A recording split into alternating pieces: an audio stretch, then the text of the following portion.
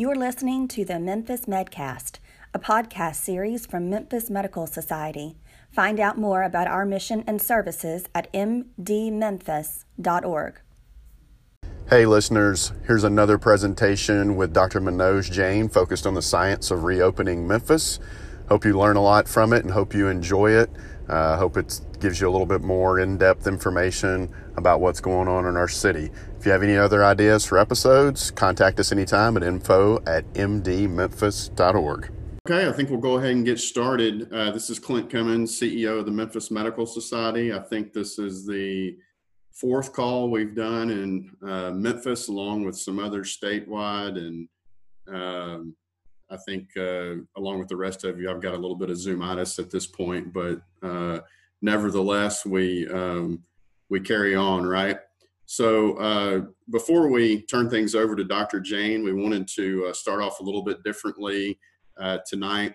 As y'all can imagine, one of the things that's been impacted for the medical society through the pandemic has been the inability to host member events. And one of the benefits of us doing that is we have some great sponsors that support those events. So we wanted to give one of our sponsors just a minute or two to open the call tonight. And we picked this one for a really special reason. One is this organization and this individual has been with us as a sponsor for a long time. We're really grateful for them.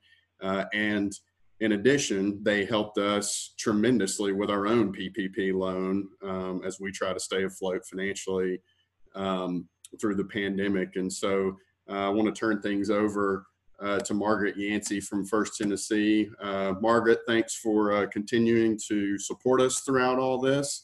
And want to let you say a couple words tonight.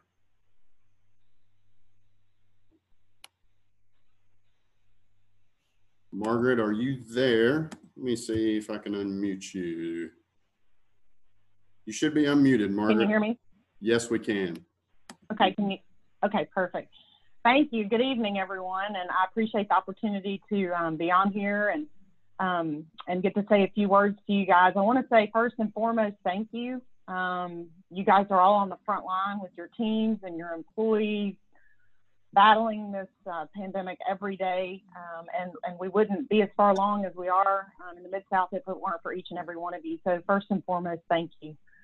Also, thank you for the relationship and partnership that First Horizon has with the Memphis Medical Society. We've had it for a long time. We don't take it for granted. We appreciate the opportunity to work with the Medical Society as well as with each of you and your practices. If I can ever be of assistance to you individually or to your practice, please don't hesitate to reach out to me. Clint has my contact information up on the screen. I will echo Clint's sentiments. After 23 years in the industry, it's probably been the most interesting 8 weeks of my career. The SBA PPP loan put banks right in the middle of the funding exercise from the government to businesses. Just as a point of reference, First Horizon has done 11,000 SBA PPP loans since they started it just a few weeks ago for $2.1 billion. Of that, 1,425 have been in the Mid-South for a total of $340 million. I'm sure some of you on this call were recipients of those money, and hopefully it has helped keep the practices going and your employees employed and paid. And if I can ever be of assistance, please don't hesitate to reach out. Thank you. Thank you, Margaret. Appreciate all you do for us. Thanks for being with us for a couple of minutes tonight. And hopefully one day down the road, we'll see you at a live event soon. It would be nice to see people again. Yeah. Thanks again, Margaret. Want to turn things over to Dr. Jain. Also want to remind everyone that if you have a question, feel free to type it in to the chat box. And Dr. Jain, I will turn it over to you. Okay, great. Oh, well, thank you, Clint, and thank you, Margaret. And if you would just allow me to share my screen. I think, Clint, you may need to just, Margaret, you asked about getting together, right? And actually that's what we'll sort of talk about is how do we do this? And what is the science behind reopening? As you know, hang on one second, I'm just gonna go to my screen.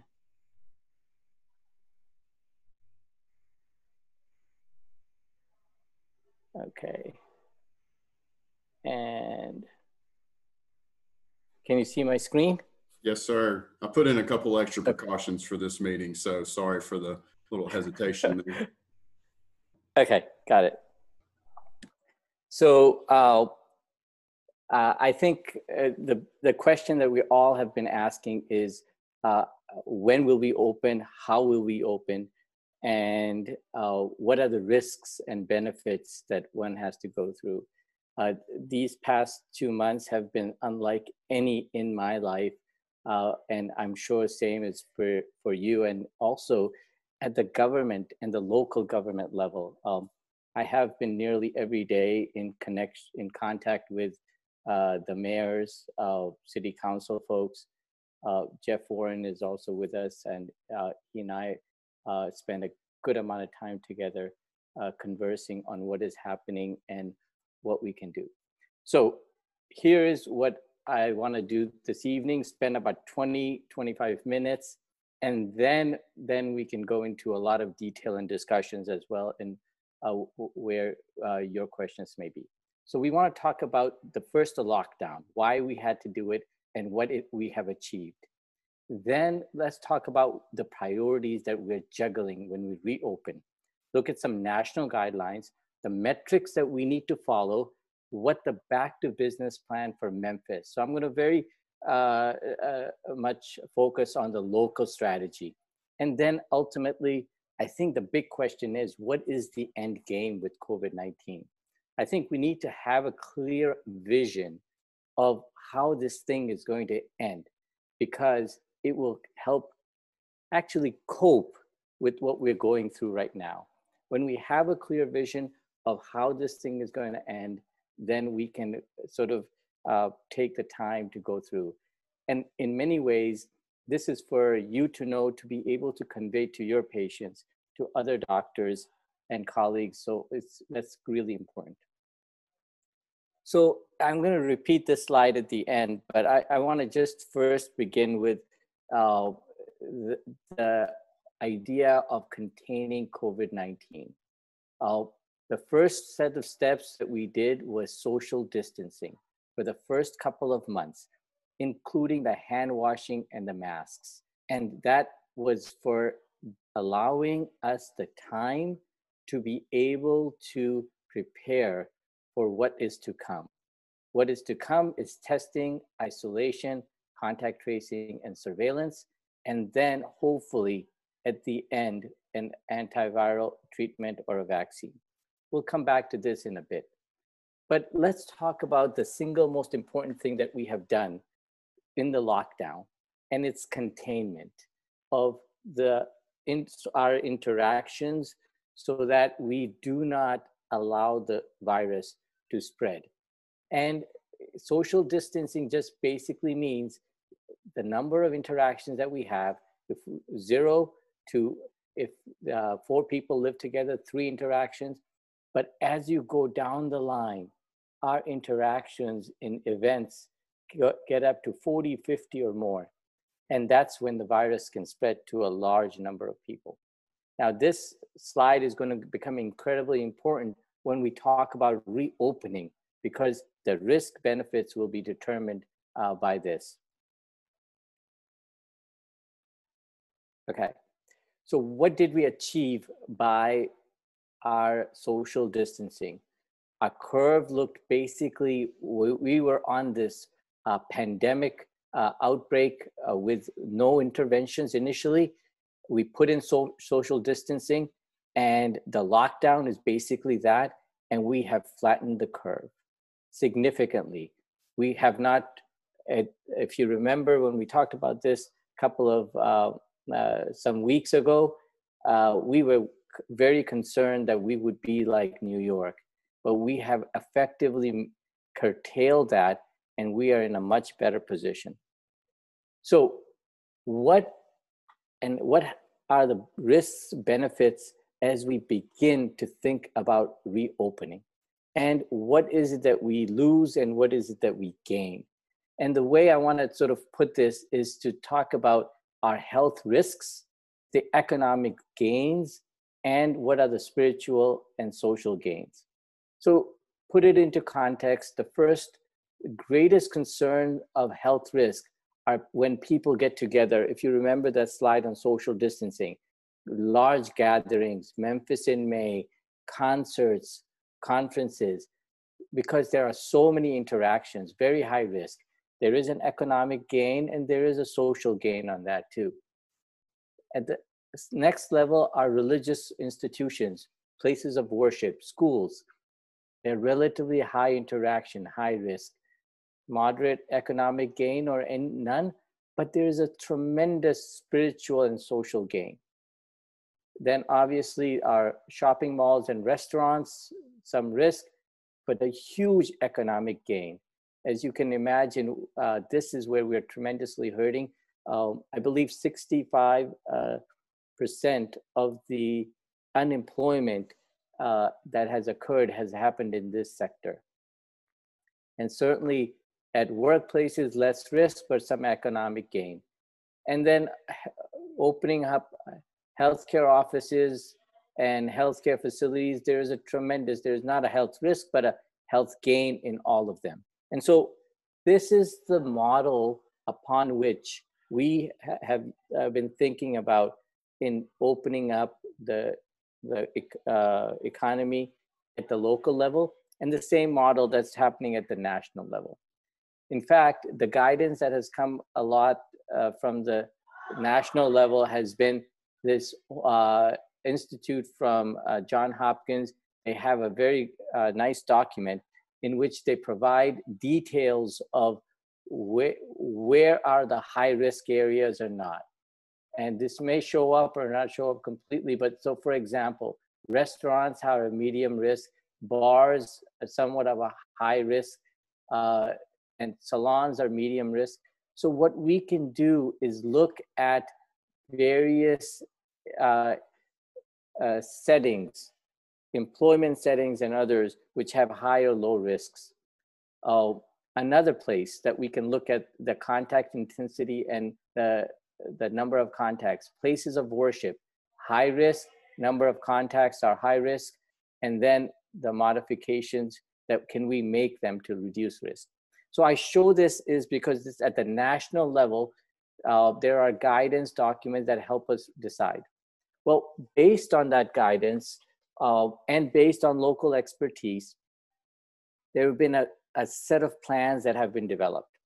In fact, there are 3 major plans. There is the state plan, which is the Tennessee Pledge, reopening Tennessee responsibly. There is a 4-city metro plan, and I was part of that committee, which had individuals from each of the 4 metro cities, which is, and they've got together to make the plan. And then the back to business, this is the Memphis plan, which I will share some of the details. So all of these plans have many things in common, not exactly the same, some local flavor to it.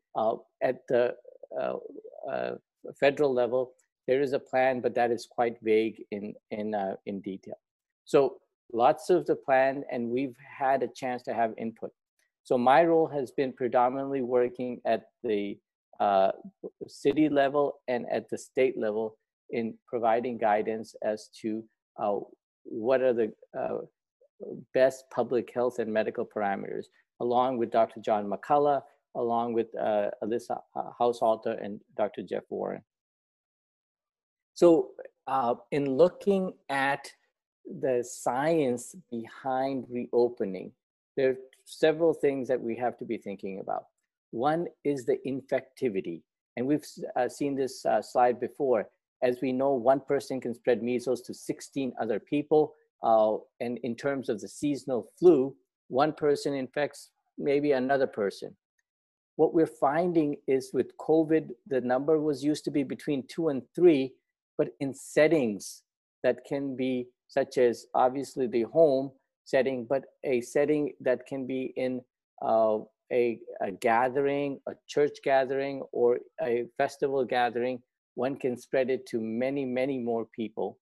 And what we're realizing with COVID-19 is there is a major asymptomatic transmission, 25%, 50%, and that is what's really driving the epidemic at an incredible proportions. The mortality rate, again, is the other part that really is driving the epidemic in our response to it, especially in the elderly. And so we're watching that very carefully as well. So now into the depths of the science. And I know that this may get a little bit more detailed in the epidemiology, and the graphs may get more confusing at times, but just bear with it and try to seize the broad perspective. So the metrics and the graphs to follow in reopening are the following. The first is to talk about the single most important measure that we look at, daily new COVID cases. And so that's really important because we look at the daily number of cases. Also the daily hospital COVID census. We need to look at the number of patients who are in the hospital. We can also look at a positivity rate. I won't show slides on that, but let me just take a moment and talk about what I mean about positivity rate in select populations. When we see patients with a flu-like illness, what we're finding is that we have a 10% positivity rate. When we look at patients in the general population, and now there's been studies done, I'm talking all local in the Memphis area, what we find is there may be a positivity rate of about 0.5%. Why do I say that? Is because several studies being done amongst some healthcare workers and some other populations. And what we're finding is that between 0.5 to 1% is the positivity rate among general healthcare workers, as well as the general population is on the lower end. Healthcare workers is about 1%. These are asymptomatic testing. When we do a outbreak testing, such as you saw the data from the jails, you can have positivity rate in about 25 to 50% or more. So COVID positivity rate is other thing that we look at. We'll also talk about the transmission number, the Rho naught, and the contact testing and tracing. All right, so let me take a minute and just go over the timeline, because this is very important in looking at the graphics. If someone is exposed, about 5 days later is when their symptoms will develop. They get tested maybe 8 days later, and then subsequently their test is obtained about 8 to 10 days later. So about 9 days is when the testing happens. Test results are obtained. So all of our reports are there's a 9-day delay. And that's important to remember. Now, let's look at that 9-day delay and how that impacts us. Okay, so first I said that the single most important measure is our new cases that are reported. And this is data from Shelby County. We live in Metro Memphis, I recognize that. Shelby County has the largest number of cases that we can sort of do a drill down on, so we share that. 25% of all of the Metro Memphis cases come from outside Shelby County. So we've got looking at about 75% of the local cases. Now, what this shows, the blue line, are the daily new cases, all the way from starting in March to recent nowhere. And what this shows is obviously not a perfect set of lines that we would love to see, but we were on a upward trajectory, and based on the doubling rate and based on other experience, if we had not put shelter in place, this is the trajectory we would have gone in daily number of cases. So we did something completely unique, that in terms, obviously not compared to other cities and say, but in a history of Memphis, we said there will be a lockdown, and that was out at March 24th. And that led to a change in the trajectory. And basically that lags about 14 days for the hospitalizations, but about 9 days for cases. And so what we saw was a flattening of the curve.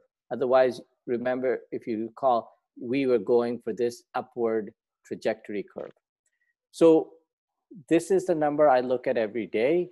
My blood pressure and all is determined by the number of cases, new cases that are coming in. And if it's between 60 to 80, then it's within that range of what we are expecting. If it goes up very high, as it did over the weekend, it is a cause for concern. And it's cause for concern to do a root cause analysis of why it happened. And that's exactly what, we don't have that data put in quite yet here, but that's exactly what happened. The numbers were exceedingly high compared to our expectations. And then what we found was it was due to an outbreak at one of the jails. There was testing done. 55% of, I believe, over nearly 300 individuals who were tested had a positive COVID test. And that's why we were seeing such numbers. So seeing the daily newly confirmed cases is what I look at. Second, I want to share with you, because we're going to talk about hospitalization. From the day one is exposed to the day they're hospitalized is about 12 to 14 days is the time range. So there is a lag of about 14 days of hospitalization. So that we look at hospitalization curve. All right, very busy curve, but I'll just help walk through it.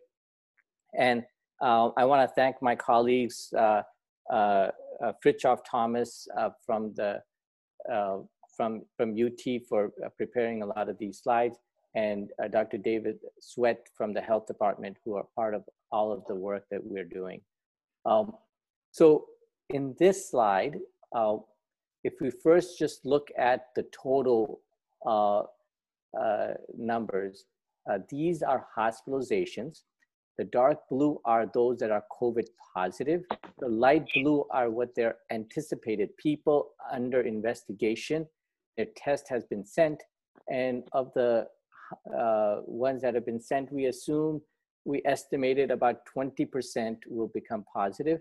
And the number is changing to maybe 10% now that we're sending out are turning positive. So if we just look at the trajectory of how the cases were going up in the early part of April. And then after we did social distancing, we'd have a lockdown. After, this is what happened 15 days after. Our line flattened. And this is what I look at. I sort of look at, wait a second, this is how things were going up. And I haven't put all of the graphic in, but you can just visualize how the numbers were very small and how quickly they were. And this was a trajectory that was happening. And social distancing, you take the day we started, March 23rd, 15 days so later, you see the flattening of the curve. And basically that's what we are seeing now in the hospitalizations. And this is a very good measure. Hospitalizations are a very good measure of what's going on in the spread of the virus in the community. And so first, looking at number of cases. Second is the hospitalizations.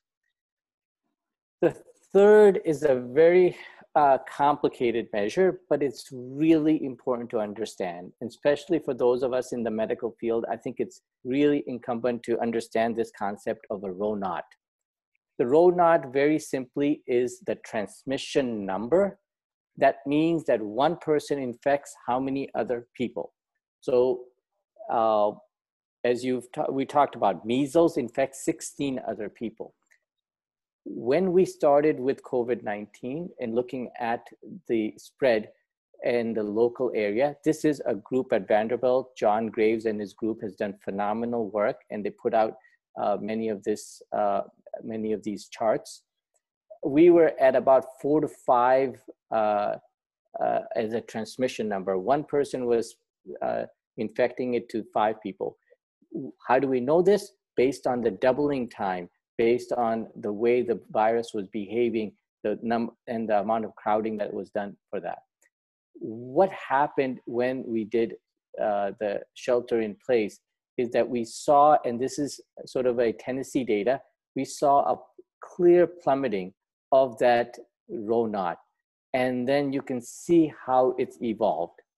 And then which trajectory it will take, we do not know. But we can say that we had effectively made a difference in the transmission of this virus. Now let's look at local data.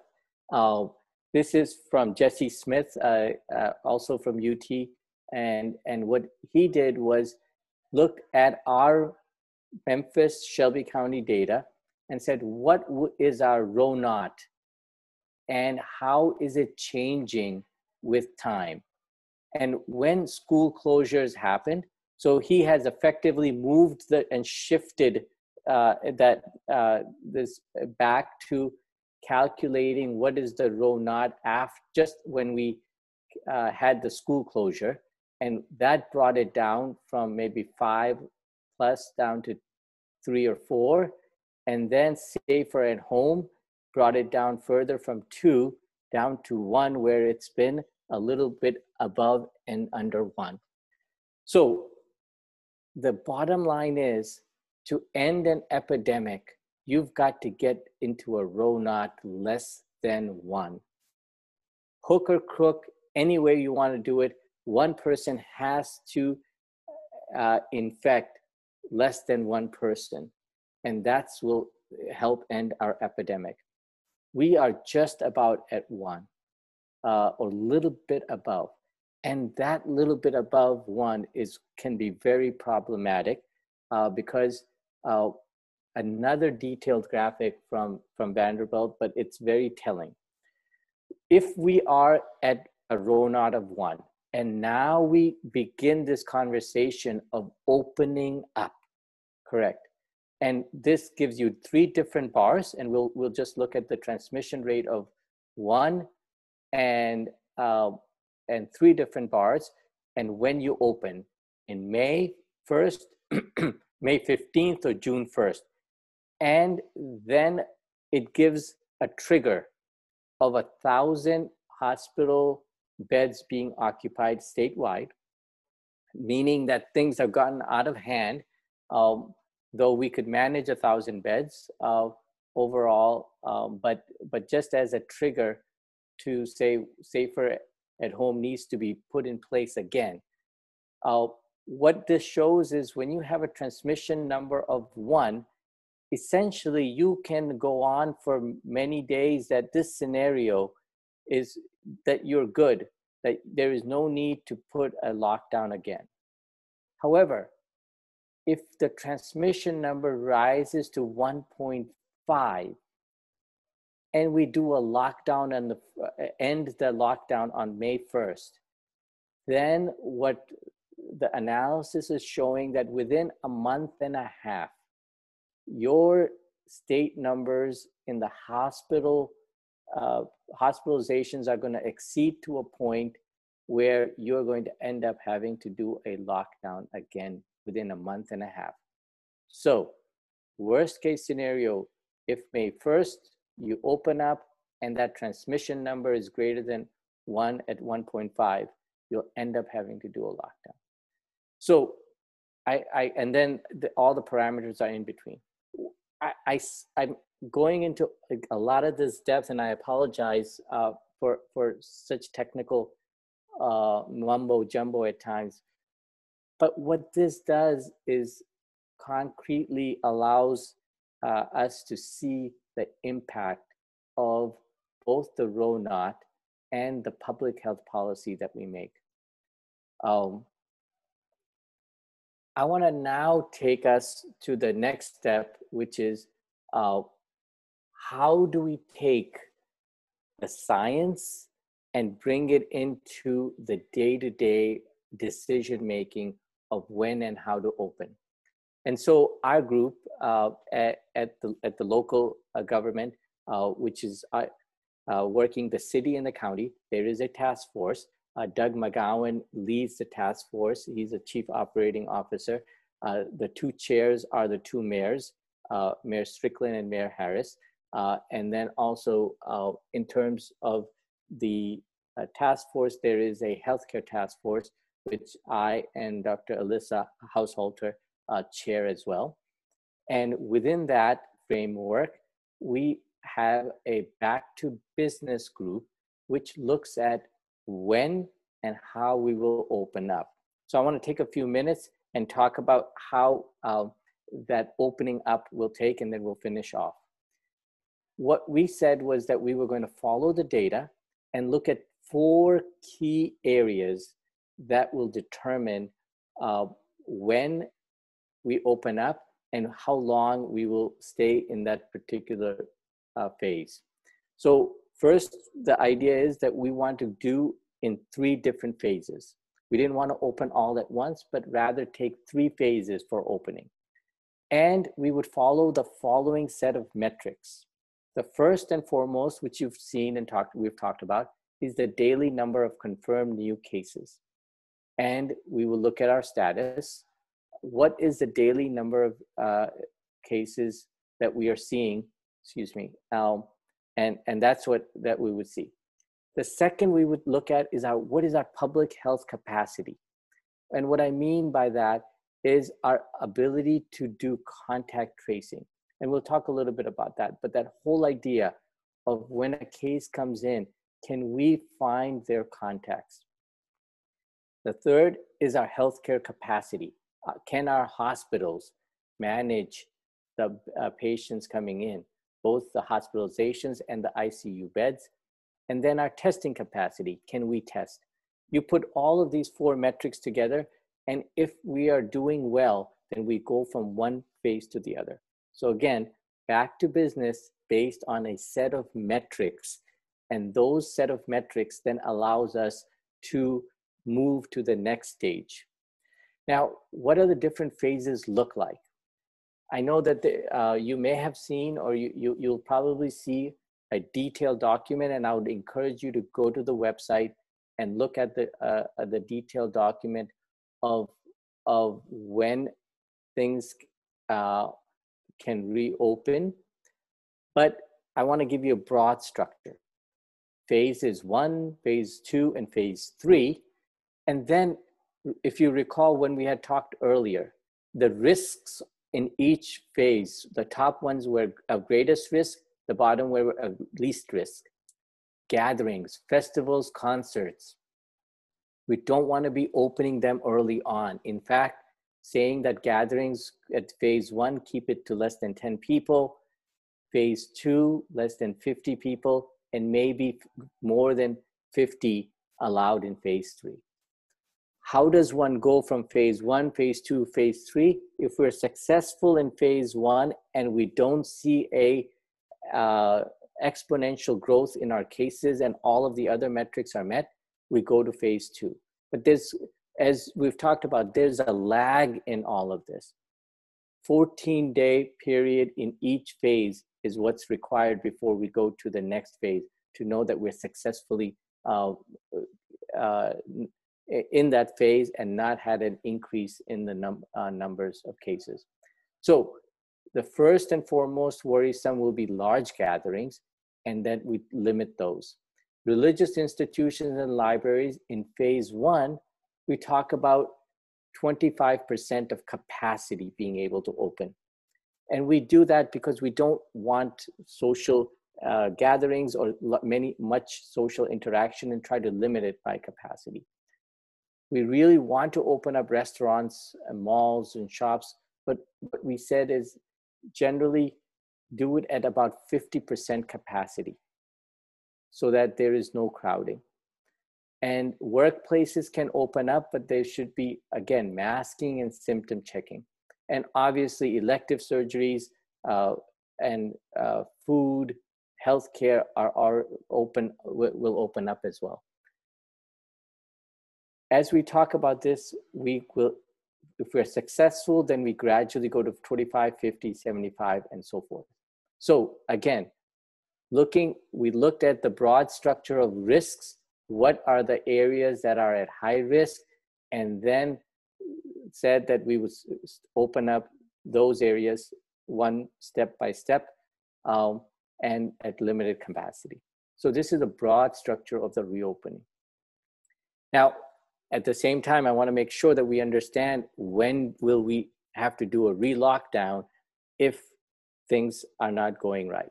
And that's when, if there's an exponential increase in the number of cases, like you saw the trajectory that was going up, or hospital capacity becoming overwhelmed, insufficient testing, which we, at present, we have sufficient capacity.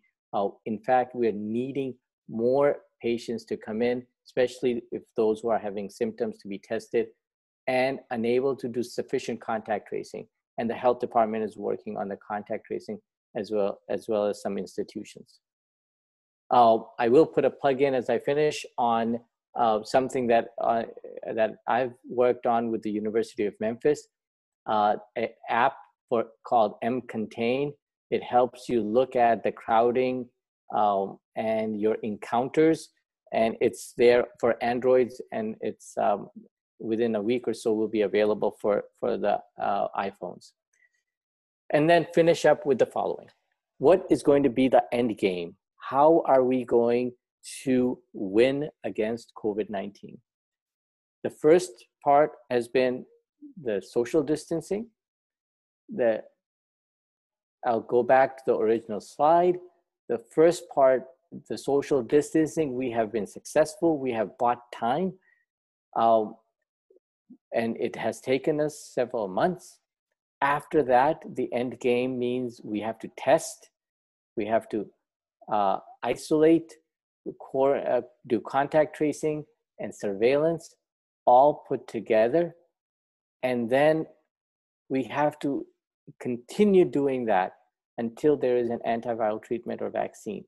Unfortunately, these cannot be substituted until we have a vaccine or an antiviral treatment. And so you will be seeing a lot more contact tracing, surveillance, isolation, and testing, in addition to the basic hand washing and the masking that we have never, ever seen before to that level. So with that, I'll pause and take questions and comments and see what people would like to know more about. All right. Thank you, Dr. Jain. If you have questions, type them into the chat box. We've got a few that have come in already. Sure. And I'll ask Dr. Warren. Dr. Warren may be on the phone, on the call with us, and he was a part and parcel to this entire conversation. And if he has a few comments to add as well. Dr. Jeff, Warren, are you there? Yes, I'm here. Am I muted? Yes, sir. Yep, you're good. Okay. Manoj, that's a great presentation. I think the key take-home point is we've got a new normal. And our new normal is we are going to be being very careful for a long period of time until we get a vaccine or an antiviral therapy.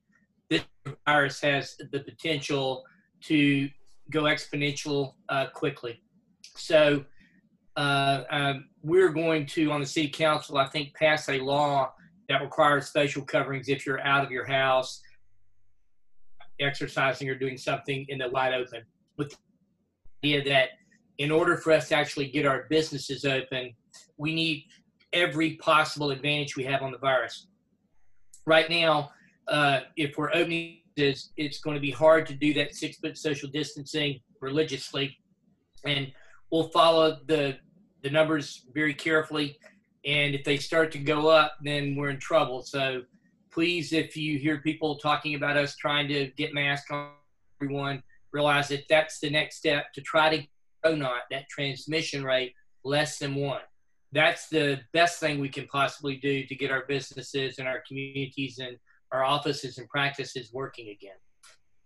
So that's my comments is we really have to strive toward that row knot less than 1 or transmission rate less than 1.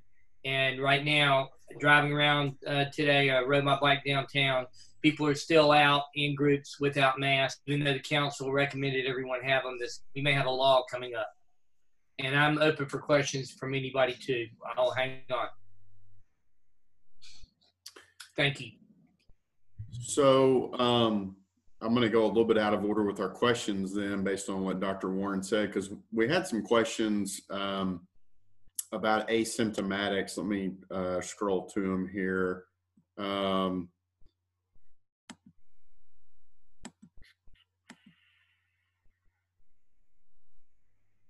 Bear with me here. I'm having some screen difficulty.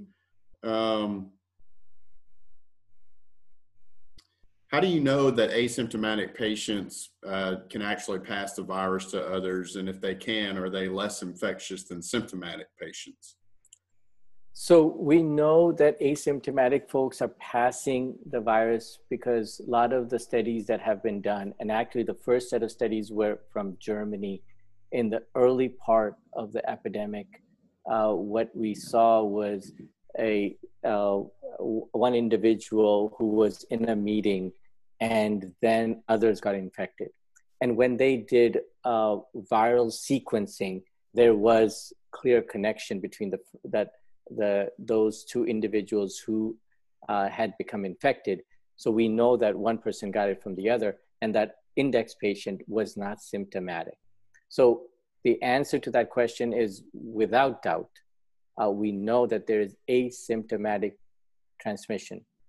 How much and how often it's occurring, we don't know the details, but generally we are most infectious also with the flu and chickenpox, others, 2 days prior to showing symptoms. With COVID, the problem is we're not sure whether one will ever show symptoms. So people can be pre-symptomatic and then again, they are shedding the virus, or there can be asymptomatic. And the symptoms of COVID are, as you have all probably are aware of and have seen, it's so variable, and they can be minimal. Minimal, I mean, we're seeing patients who just had a mild fever that's not even measurable, but subjective fevers or some body aches. And so, and those folks are infectious from what we know from clinical, from studies and from sequencing studies. So a follow-up question to that came in, then how can you calculate the true RO if you don't know how many asymptomatic cases there are? So the RONOT is looking at multiple factors to calculate. The single most important factor it's looking at is what are the number of cases that are coming in and being detected in a community. So let's take a community of Greater Memphis and say it's 1.4 million, but let's assume it's about 1 million. And so in that million, what we do know is that there is a transmission occurring, and there's a large population that may have symptoms or may be asymptomatic that is not getting tested. Of those that are getting tested, those are flu-like illness. What we find is that's a steady number, and of those who have flu-like illness, 10% are positive.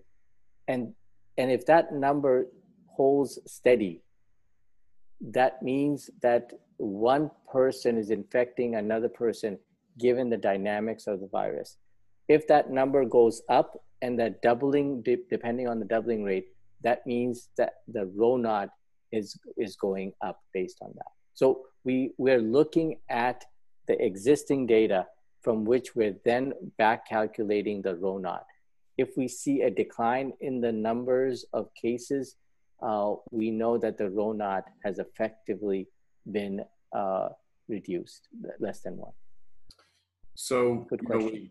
we keep addressing, you know, this virus, you know, in a similar fashion that we do to the flu. So do we expect this virus to mutate over time, and are we prepared to handle the upcoming flu season almost as like a co-infection period with COVID? And the follow-up to that is the remdesivir going to be as available as Tamiflu?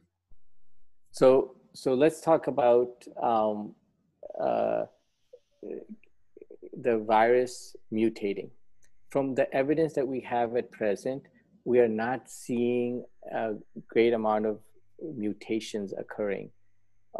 The other question that is alongside, similar to what you're asking, is how long will immunity last? And we didn't talk about this in terms of testing either, is how long will immunity last if you get infected today? We know with SARS, COVID-1, and that lasts for maybe 9 months or so. We don't know how long it will last with if you have an infection at present with SARS-CoV-2. And so that's something that time will tell. And then I think you asked in terms of the antiviral treatment and how available it will be. We believe that it's going to be readily available. It's not a complete game changer in all this. In the studies, it decreased mortality from 11% to 8%. 8% mortality is not something that we would really find acceptable when you compare to the flu. This is within, I believe, hospitalized patients, and many of which went to the ICU. Yes, it did decrease the time of illness as well. And so I don't believe that this is a sufficient remedy to the problem of managing COVID-19. Yes, it's in the movement in the right direction. And as Dr. Fauci said, it's a proof in concept that, like what happened with AZT when HIV came along, that we can find antivirals to combat this. And there are multiple antivirals on the pipeline and multiple vaccines in the pipeline too. So a couple of questions related to, I guess, public and clinical health.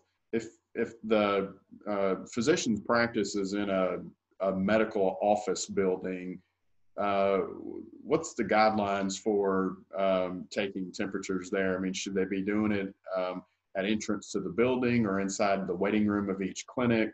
Can you give some guidance on that? Sure. So let's just talk about the medical office building, and let's even, or a medical office, what and how we may be and wanting to do things differently. In the guidelines, we don't talk about the details, but I'll give you my sort of personal thoughts and opinions on how we may be wanting to do things differently and how certain hospitals are also thinking on similar lines. We're going to really have to rethink the waiting room. I'm just sort of throwing this at you to have you think about this concept. Waiting rooms are places where people who are infected can infect one another. When we do not know the underlying immune status, as well as COVID status of individuals, it is not a good idea to have them wait in waiting rooms. They can wait in their cars, a text message can come, and then they can come in and be ushered right into their exam room. So all of the temperature and vital signs and all of those things are taken. So that's a different way of thinking of what a medical office is going to be. We're going to have to think differently of patients and individuals. I've talked about this. We have to think about them as in 3 different categories. You have patients who are going to be what we would say COVID positive. So current test, PCR, it looks at current infection. So if they're positive, they're COVID positive. And then the antibody test can help determine if they are COVID susceptible or COVID immune. If the antibody test is positive, they are COVID immune, at least for a period of time. If it's negative, then they're COVID susceptible. And so people will determine their risk status and their transmission risk based on some of this testing. And now think about testing. I know that people are saying, oh my God, how are we going to do this massive amount of testing? In fact, just today we were talking at various levels of government on how we could take this testing and expand it. So for example, at nursing homes, what we can be doing is maybe once a week, having a self-administered nasal swab, not a nasopharyngeal. And we know that nasal swabs, by some of the studies done at St. Jude, are as good as a deep nasopharyngeal swab, self-administered nasal swab, and goes in the viral media, goes to the lab, and the lab can then pool 10 together so that the cost is reduced. And then once a week, we determine if the workers that are going into a nursing home have COVID or not. This may happen the same thing for health providers. They would be asked to do a COVID test. All of this depends on the epidemiology of the disease within a community. Our prevalence rate between 0.5, 0.7 is what we think it is at present. How compared to New York, 15% is what they may have saying. So I just put that out. Let me just take a minute and talk about, I don't mean exactly on the prevalence rate. Let me define that a little bit. So we can look at the rate at which, if we tested everyone today, what would be the positivity? And that would be about 0.5%. But if we did an antibody test on everyone in Memphis, we may be between 3 to 5% compared to New York, which is 20%. So long answer, but I hope I was able to tease out some of the details. So what about test availability in terms of expansion? Are there, sources for tests that we don't know about? Where even the medical society's been asked about, how do we resource private clinics in the spirit of expanding testing? But it seems that we still have testing. So we have 2-3 major labs in Memphis area. We have AEL, which is doing both the PCR test, which is a nasal swab one, and the antibody test. So it's doing both of them, and they have capacity to take extra tests. We have Poplar Healthcare, and they are doing the PCR test, and they also have capacity. And then we have UT, which is also doing a lot for the community clinics. And then LabCorp is there, Compass is there, Quest is there. So our ability to do tests, our capacity is there. We need to find the right select patients, first those who are symptomatic, and then targeted asymptomatic to be able to do the test. So on the testing capacity, I'm confident that we are there. We need to now find the right set of populations and then have the ability of the staff. So that's another challenge. And then be able to do the test. We have the kits. Sometimes we run short, but that is generally something that we can overcome. So a quick follow-up, you mentioned earlier that the health department was working on contact tracing. Is that going well? Do we have appropriate staffing for that? Someone asked about that. So that's a great question. And the city has loaned or has 20, 30 folks who are working with the county health department. And that's one of the challenges in this new phase, because we're getting exceedingly high number of cases and we need to be able to contact trace. The good thing is before we did the lockdown, one person had maybe 7, 10 contacts. Now, maybe just 2 or 3 contacts. Why? Because of the lockdown. So clearly that's benefited us a big way. But when we reopen, that's going to become a challenge. And this is something that, we're now focusing now that on the contact tracing and the testing part, while we've been able to successfully do the social distancing and bring the Rho naught down and the number of infected cases coming in to a lower number. Can you address mitigation strategies regarding domestic migration and the fact that the recommended screening questions don't address this? So migration, I guess I think this is what the question is alluding to is, for example, someone coming in from another city or people coming in from another country or so. The dynamics of the disease have changed in the transmission. Before, as you remember, we used to ask this question, have you traveled to China? Have you, been in somewhere far? Then we started asking the questions, were you in New Orleans? In fact, that was, I remember for a week and a half, I was asking my patients, were you at the Mardi Gras? And those were our first set of first set of patients came from there. Then we asked, were you coming from Washington State or New York? The dynamics of that has changed. And the reason is because there is so much local transmission that's happening. And so that is what's critical to remember, that is local transmission is what is driving the epidemic at present, not people coming from the outside. However, that is going to change with time. If we're able to contain the virus within our community, then the concern is people who are coming from outside. And that's where what really matters is going to be if the rural communities are having an epidemic, the patients from there will be coming here, both for health care as well as for other reasons. And that could then reignite the epidemic locally.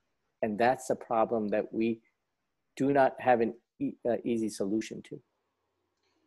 So I think a couple people have asked for some clarification around appropriate asymptomatic patients. There's a question of whether targeted asymptomatic, I think you used the terminology, appropriate asymptomatic. Yeah, sure. Yeah, I'll take some time and explain that. So we're calling it targeted asymptomatic. So doing the nasal swab, the PCR test for the entire population is not practical at the moment. So what we want to do is first and foremost, test those individuals who are symptomatic. And in that population, we will find 10%. We want to test those individuals where there is an outbreak, nursing home outbreak, jail outbreak. We need to test a large percentage of the population during that outbreak. Now, keep in mind that the PCR test is also not perfect.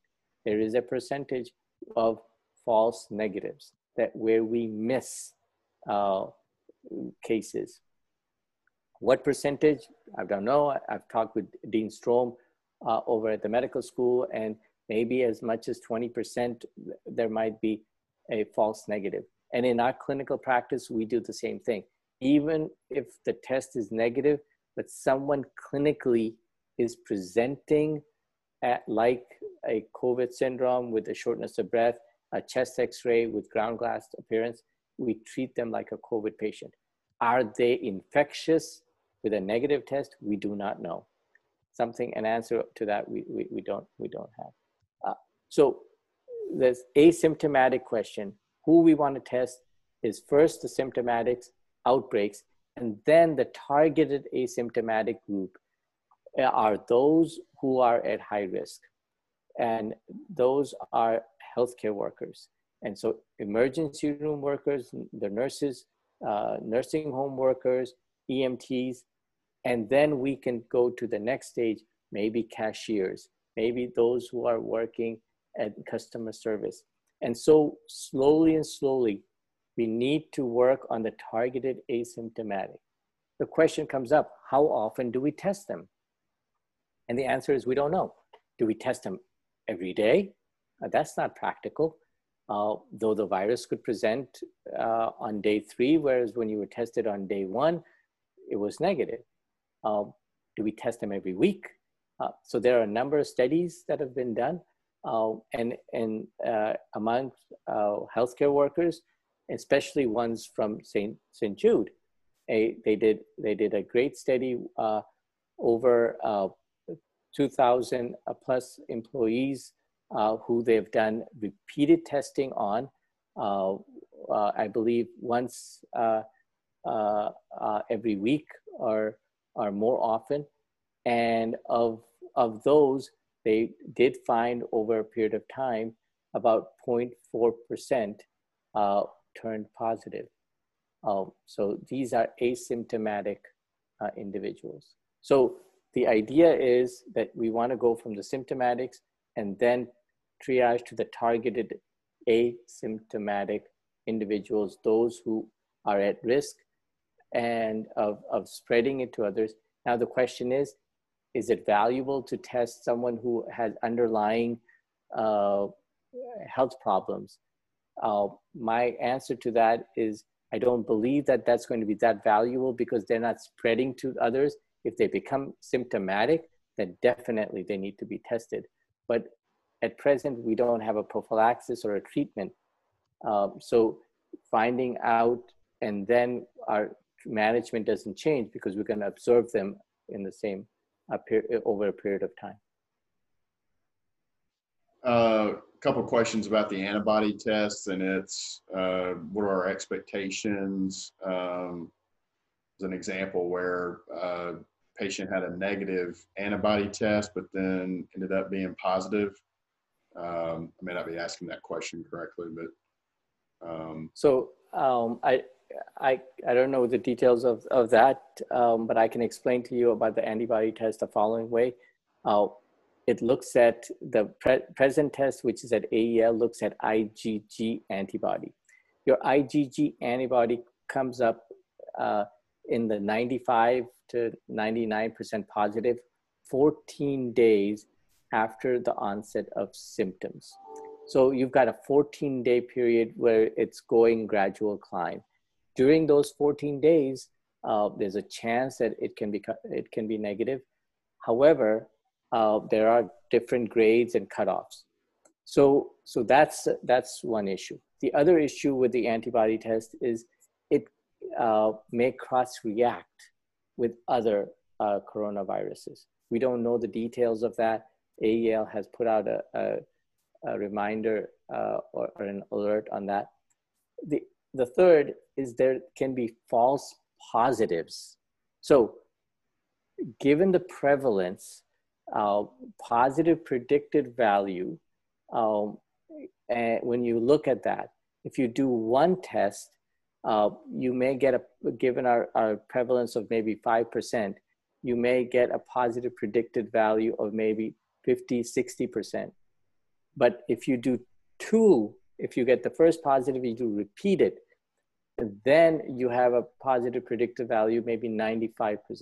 So one of the strategies as we begin to learn more about doing antibody testing and knowing the low prevalence and false positives that can be there, that we may want to consider doing, if the first comes positive, we do a second test for antibody to confirm that it's really positive. I don't know the exact answer to that question at the moment. We'll have to let experience follow up, but that's generally what I'm doing. So there's that question. I think it's in the back of everybody's mind. We probably talk about it at the dinner table. I mean, it looks like we're flattening the curve. It looks like our hospitals can handle capacity. We don't do all this for the flu. Are we doing the right thing? Yeah, I think, is it overkill? Yeah. Right. Yeah. So great question. And the answer to is it overkill depends on the mortality rate and the infectivity rate. So we know that it's very infectious, but heck, so is the cold. So everyone gets the cold. The second part is the mortality rate. Are we willing to tolerate the number of deaths that are going to come if this infection occurs in a large population? So let's take a scenario where at present, we've only had infection in a small population, which is maybe 3 to 5% of the population. You compare this to New York City, where they have an infection in 20 to 25%, a 5-fold difference, okay? So you look at the scenario, and we've experienced what Memphis has gone through, and it's manageable. It's, you know, we dealt with it from the healthcare setting. New York City, I would say, is unmanageable. We basically flattened out what New York City would have done. And over time, what will happen, I believe, is until we get a vaccine, we're going to see a smoldering of number of infections. And especially high risk for those who are elderly, because that's what we are finding, this virus can kill that population. Also, in the young, we're seeing really bizarre complications of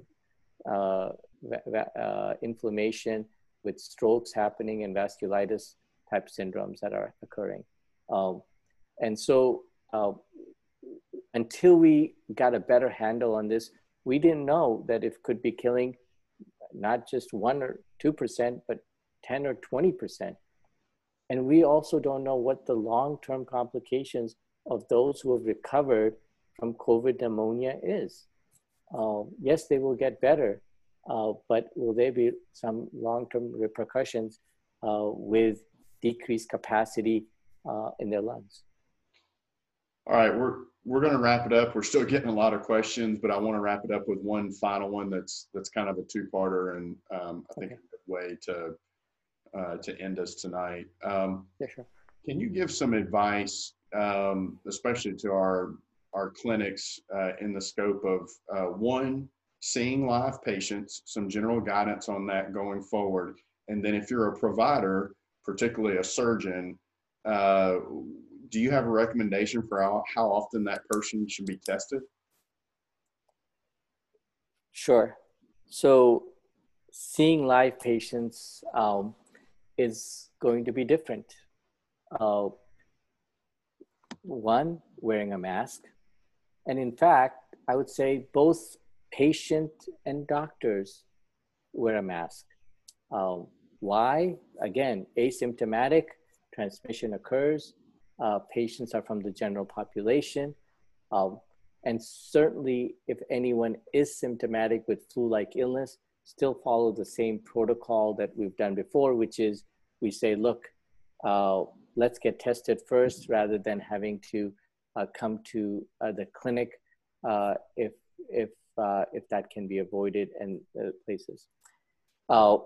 So it is going to be an evolving strategy of how we take care of patients live. And masking is going to be, and hand washing is going to be the main way that we avoid transmitting the virus. Everyone in the staff wearing a mask as well.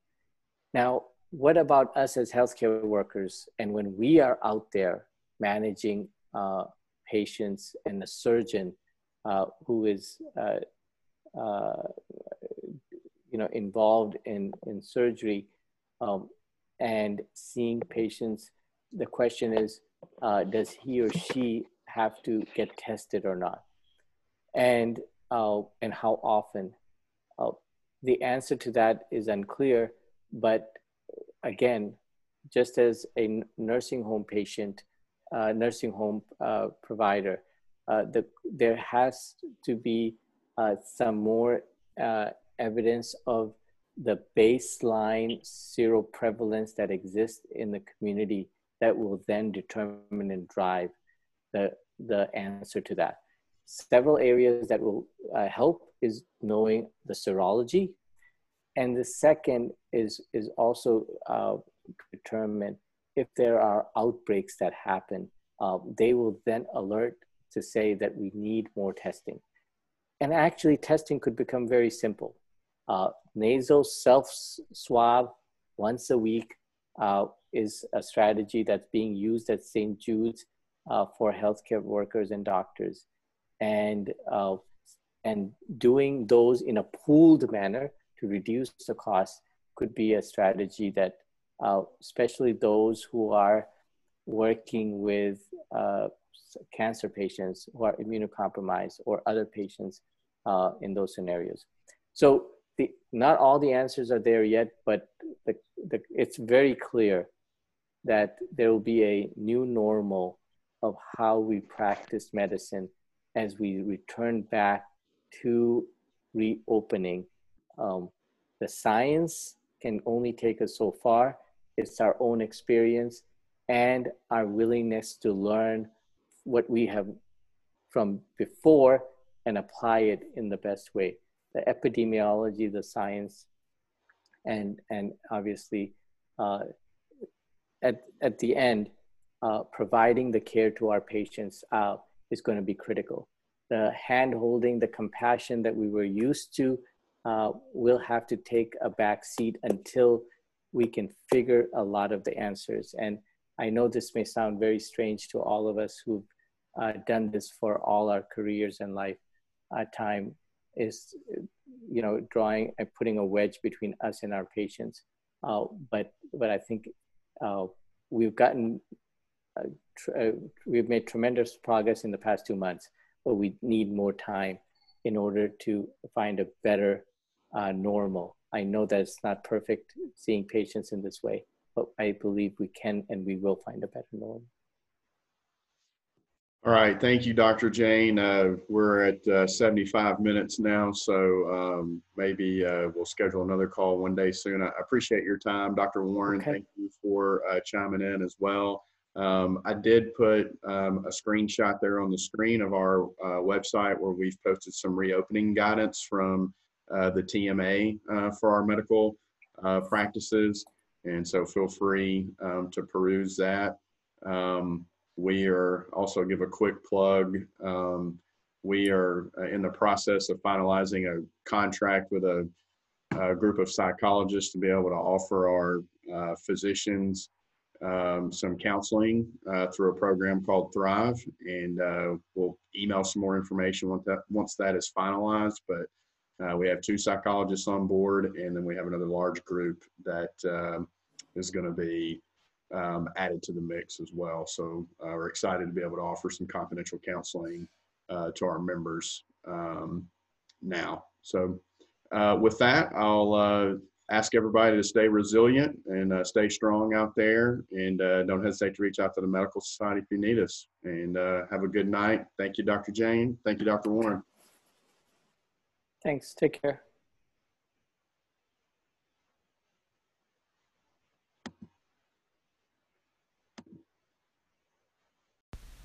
You've been listening to the Memphis Medcast, a podcast series from Memphis Medical Society. Subscribe to our podcast anywhere you enjoy listening to podcasts or mdmemphis.org.